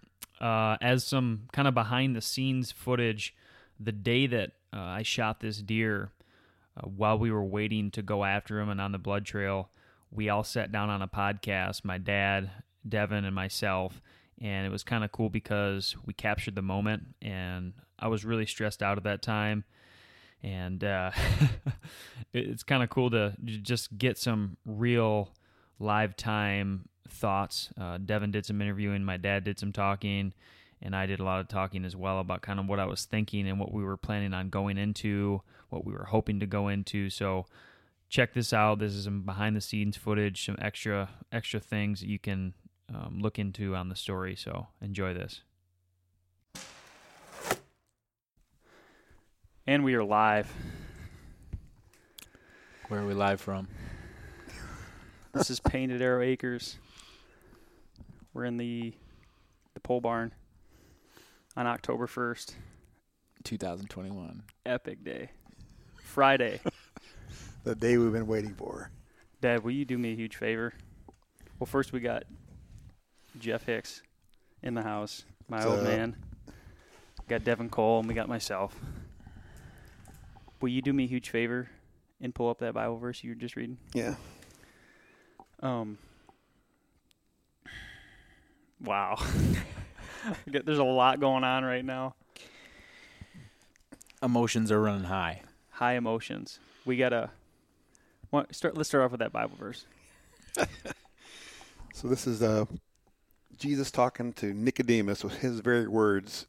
John 3 says, "The wind blows wherever it pleases. You hear its sound, but you cannot tell where it comes from or where it is going. So it is with everyone born of the Spirit." Amen. In other words, what does that mean to you? I just wanted to change that last part to so it is with everyone who searches for the Holy Spirit. You cannot tell where it comes where it goes. It goes with the wind. And that is very fitting for the moment. Go ahead, Dev. I want to give a little context. Good, please. No, why don't you give a little context? Me? Yeah. What are we doing? What are we talking about? So the Holy Spirit is the buck that we've been after. The Painted Arrow crew has been after. For how many hours? We're in day one of the season. It's not fair to say. There's too much to completely recap here, but this morning, October 1st, got up 4:30, went out. I'm leaving a lot of details out. Forward. First light, deer comes out, just how it was written up, and we got a arrow in him, and it was a little bit back. It's a liver shot, most likely. Got a little bit of blood at the scene, and he's been sitting out there for going on 10 hours right now. And you backed out immediately. We Backed didn't out take any immediately. chances. Actually, you shot him, sat there, watched him for a while, got out of there. Yeah, as soon as I hit him, he bounded 30 yards off, and he immediately had his back, hunched up. He was uncomfortable, ears pinned straight back, tail flickering like crazy, and I knew it was I had my glass right on him, so I could see my entry and I could see my exit when he eventually turned around. But within an hour and a half to 2 hours, he had got up from a bed and rebedded 4 different times. And at the last possible point that I could see him, he was at 109 yards. And he exited my field of view and went into a CRP field. And that's the last time that I've seen him. And I backed out. I did a bunch of things after I got out of the tree to kind of glass and see if I could see him, standing out in the field or getting up and down. Haven't seen him. Been kind of glassing all day from a really good vantage point behind the house here, behind the barn, over this field. And the last time that he bedded, on that 4th time, he bedded in a low. It's not a crick at the moment, but it has the potential to be a crick on certain rains. And it's basically a drainage between 2 fields, and it can get real wet. And he basically bedded in that water. And he got up, and he was making his way to a creek. And since then, we've been doing a bunch of research in terms of, like, I call it the dog tracker. And a lot of the things that he was telling me, he says, hey, when you shoot a deer in the gut, or in the stomach, or in the liver, he literally picked it out. I mean, he called it. He was like, and we're going to get this guy on the podcast eventually. We discussed that. So this is going to be a super interesting conversation. But the little bit that we discussed on a 20-minute phone call was, let me guess, the deer had his back hunched up, his tail was flickering like crazy, and his ears were pinned back. And I said, yeah, that's exactly what happened. And it made me feel a lot better. And he said, if that's the case, you either hit him in the stomach or the liver. He says, for me to come out and do my deal, I usually require at least 8 hours for a liver shot, 12 hours if it's a stomach shot. And, I mean, this is a once-in-a-lifetime deer. I mean, we've talked about this. And I think the other thing that helped, too, is he told you, in that case, it's not a matter if it was a mid-body hit, whether it was liver or guts or whatever, it's not a matter of if, it's a matter of when. That deer's going to die. And he said, after he told you that he was probably hunched up, ears pinned back, all that, he asked you if there was water nearby, and he said that deer's going to go lay down in the water and die because they run a super high fever. That's the whole idea. Is that in that moment they're going into shock. They're running a super high fever, and they're just trying to find a way to cool their body down. That's why you see a lot of deer when they get shot. They do go to these wet locations, and like they'll bed in these cool areas to die. And a creek is a real cool place. Mm-hmm. In the shade. Didn't you say you saw a doe come up and lick his wound? Great memory, Dad. Like, it was the most incredible thing that I've ever seen, because every time a doe would, because I was in a really awesome hunting spot. I mean, there was deer all over this morning, and first time I'd ever been in there, first ever hunt on the new farm ever. First ever hunt. I mean, I shot a turkey this spring with my bow, which was an epic hunt too. But like, first ever deer hunt with a bow on the property. Specifically, I'm hunting for this buck, and I only hunted for him for, I was in the tree stand from 5:30 till 7. Before you shot him. I mean, the first 5 minutes of light, I got an arrow in him. Mm-hmm. It was just completely epic. Came into 18 yards and shot him broadside. And we haven't found the arrow yet. Not found the arrow yet. That's another thing, because that'll tell us a lot once we can finally look at that. But yeah, back to what we were saying, there's deer everywhere. Every time a doe would walk up to this deer, because there was like 3 occasions where a doe had walked in the same general vicinity, the buck would get up. The Holy Spirit would get up, and he would go to his next bed. And so every time a deer was coming close, I was like praying that it wouldn't go, because I didn't want it to keep getting up. I just wanted him to lay down. And the second deer that came up to him actually licked the wound. And I'm glassing him at 70 yards. Like, there's no mistaking what I saw. And it's almost like we were looking at all these trail cameras, right? That's another key part of this whole thing, was like the trail cameras. Mm-hmm. There's a trail camera at at this site, right? The stand is specifically set up between the bedding area and the scrape social site where all these deer are getting great photos of deer all year. And I'm right situated in the middle on a stand, and I heard a scrape that morning, or this morning, I'm sorry. Heard a scrape this morning, and 5 minutes later, here he comes. So I knew he'd made a scrape, so we checked his camera, and he's the dominant buck in here. When that buck is in there, there's no other deer that has antlers on it that we're getting on picture. Mm-hmm. And that could just be coincidence. We might have, cameras on the other side of it or whatever. It might be more bucks, but I think the deer know this buck. I mean, he's he's a behemoth. He rules the roost for sure. So, like, all these doe come up to him, and they're, like, super friendly with him. Like, oh, I remember you from last year. You know what I mean? Like, like it's his brothel. Yeah. I'm serious. Like, I've never seen anything like it. The amount of intel, the amount of research and glassing, and, like, it's amazing. So, and I don't think we even said this yet, but so you shot him. We have not tracked him. We have not done anything yet. You got out of there. That's yet to happen. So we're documenting this before we go back in. But you got an arrow in him, watched him for a while, took in a bunch of information, and then slipped out of there and decided we'd go back in this evening. Yeah. My mind is all over the place right now. Yeah. Devin's our director of audio, so he keeps us on track and makes sure that we're filling in all the cracks here. So I get a call this morning. Yeah, at please. Like 7 o'clock. I mean, it's opening day. I had to work today, so I wasn't going to be in the woods this morning. Plan was to get in the woods this evening. I get a call this morning, and I'm like in my house, like still putting my pants on, trying to get my totes and everything around to throw in the truck because I'm going hunting tonight and trying to get out the door to work. And I get a call, and he's like, I pick up. Actually, I missed your first call and called you right back, and you're like, I just shot the Holy Spirit at 18 yards. And I start freaking out, and you're like, Devin, shut up. I need you to listen to me. I shot the Holy Spirit at 18 yards. I don't even know if I hit him. And if I did hit him, I don't think it was a good hit.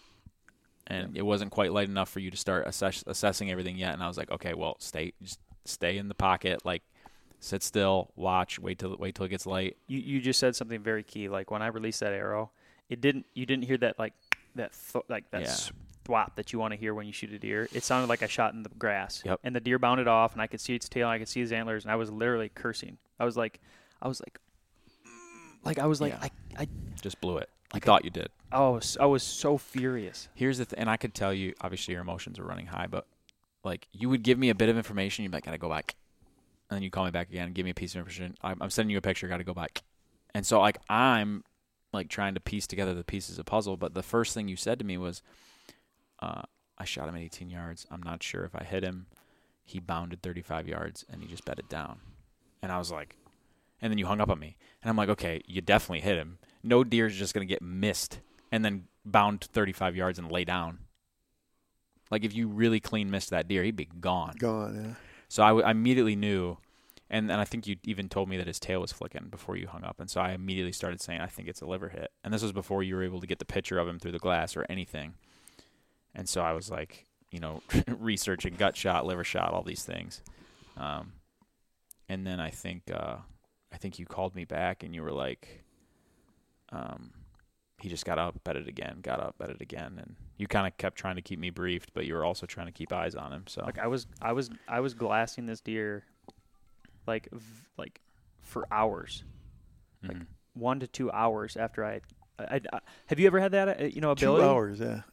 Usually you make a good hit and it dies and everything's good and it runs in the brush or whatever, but very rarely do you shoot a deer, hit it, and you get to watch what it does for the next. Like, that was amazing for me to be able, as weird as that is. I mean, it killed me to have him be in pain. Right. And you can see that in all the videos we've took, so I'm not trying to say because you documented everything in the tree while you were watching him. Yeah. I'm not sitting here telling you that. But, I mean, like, what great for the next time. Like, what great insight you have on the next trail job for somebody else. Like, so you didn't have a instinct to want to get down, get another arrow, and maybe shoot him again? Oh, 100%. So what held you back? Like, just how close he was. Oh, yeah. He was. I shot him at 18. He bounded 30 to 35 yards. He's 50 yards from my tree. That's the point where I asked you, I was like, did you even think about adjusting your sight and trying to get another one in him? Even if it wasn't a perfect shot, like get another one in the cavity, and you told me. It wouldn't. You're like, I wrestled with that a lot on whether or not I was going to fling another arrow. But listen. So the first time, like at 55 yards, I couldn't have shot. No way. Okay. The second time, where he bounded off, or he didn't bound off, but the second bed he made and stood up, that's when I was really flirting with that idea. Where was he at there? How far from you? 69 yards. Yeah. And I couldn't have. I didn't. Yeah. And then you started to, like, again, it was in between conversations because you'd call me and then hang up. But you were really flirting with the idea of getting down and trying to make a stalk on this deer. And for some reason, my gut was like, don't do it. Like, if you bump this deer and push him, up over the, the berm and onto the neighbor's property, like, that could make it way tougher. Especially once I had heard he made 3 beds that close together, I was like, he's dying. Like, let's not bump him. Something just told me don't be aggressive. I hope, we'll find out, but I hope it was the right call. But I feel like that deer was, I think he's out there right now, laying in the creek. It's amazing how, I'm sure a lot of people, like, we talk about this a lot, how when we're killing animals. Yeah. We open ourselves up for a lot of criticism. You know what I mean? Yep. And I may or may not have made the right decision by not shooting again. That's like a real thing. Like, maybe I didn't make the right choice. However, my mindset at that point was like, should I shoot again or should I not shoot again? He's at 69 yards. I practice at 70 yards. I practice at 80 yards. I know I can get within a paper-sized plate tight shot. However, I know for a fact by reading this deer's body language that at 70 yards, he was not spooked. Had I shot again, he could have spooked and just ran out of the country because I don't think he's ever been hunting in there. Yeah, that's what I was just going to say is, the flip side of that coin is you do shoot another arrow, you don't get an arrow in him, and it startles him to the point where it pushes him wherever. I mean, that's another real concern. So, yeah, it's like, okay, even if you get another one in him, maybe that helps expedite the process. But if you miss that second shot, that also has, potential repercussions. So I think you've made the right call. I really do. We are we're about to go on a blood trail. Yeah, like understand the vulnerability and like just how high the nerves and tension and everything is right now. Like, literally, I was like, let's do a podcast right now. So, like, this isn't planned, this isn't scripted. Like, we didn't plan on what we wanted to talk about. We're trying to document all this while it's fresh, so that we can look back on it and try to remember what we were thinking and so on. And I think that's what's so valuable as part of, we've talked about, this is our first year filming and documenting a lot of our hunts. Some of those videos that you took in the tree right after you shot him are literally going to be invaluable into helping us track this deer tonight. Mm-hmm. Because you were filming where he was, where bed 1 was, where bed 2 was. We have trees and landmarks and like things to go off of. The adrenaline that takes over when you shoot a deer, especially a deer this big, like, had you just been trying to recall that out of your brain and explain it to somebody else who wasn't there, it's a lot tougher. Yeah. So now we can literally look at, oh, okay, he was here. If we walk to this point, like, we're going to find blood. Yep. That's huge. That's going to save us. That's going to help. So, dude, I mean, you're hitting it on all cylinders. I do not expect to find a blood trail. We did find blood at the site of the arrow where it exited, and just from glassing him for a while, the entry wound was sopped up. There was nothing. If anything was coming out, it was out of the exit wound.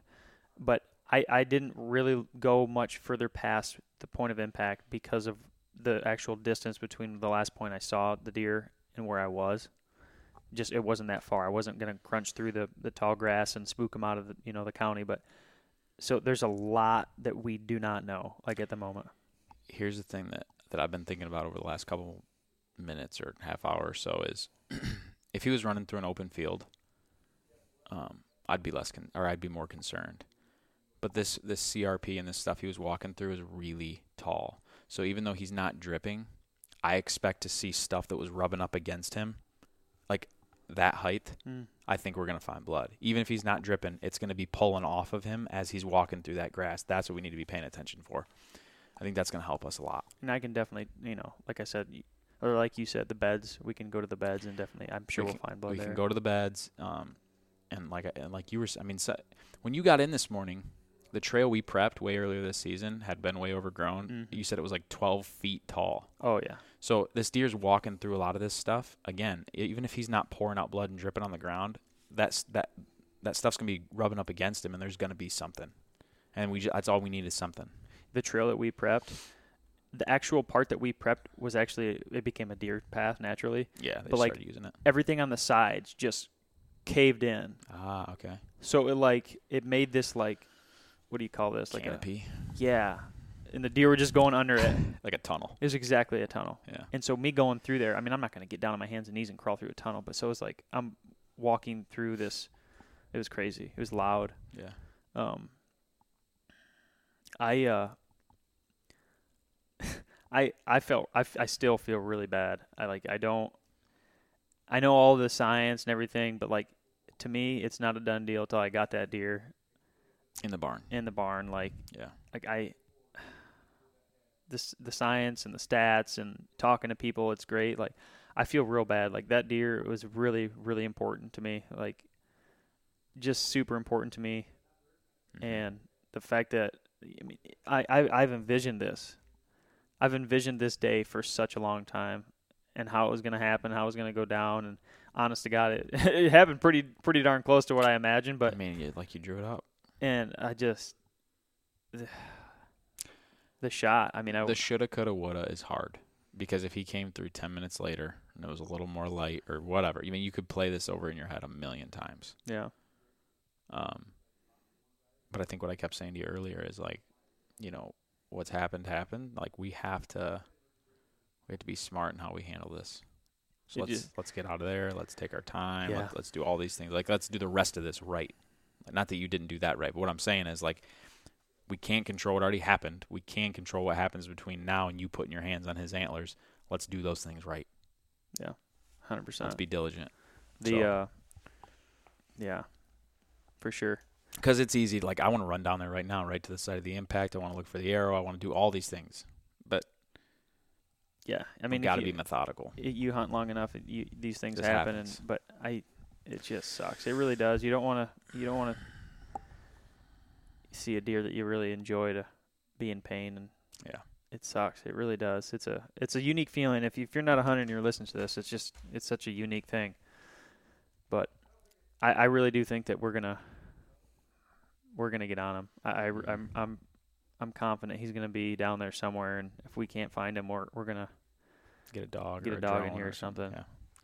I think he's dead. I know He's dead. not spooked. He didn't go far. Yep. He's gonna bed down, and I think we're gonna find him somewhere. Yep. I really do. I think beyond that we could keep rambling, but that at least gives a quick update. Like that's where our minds are at before we go take up the trail on this deer. So All right. Stay tuned.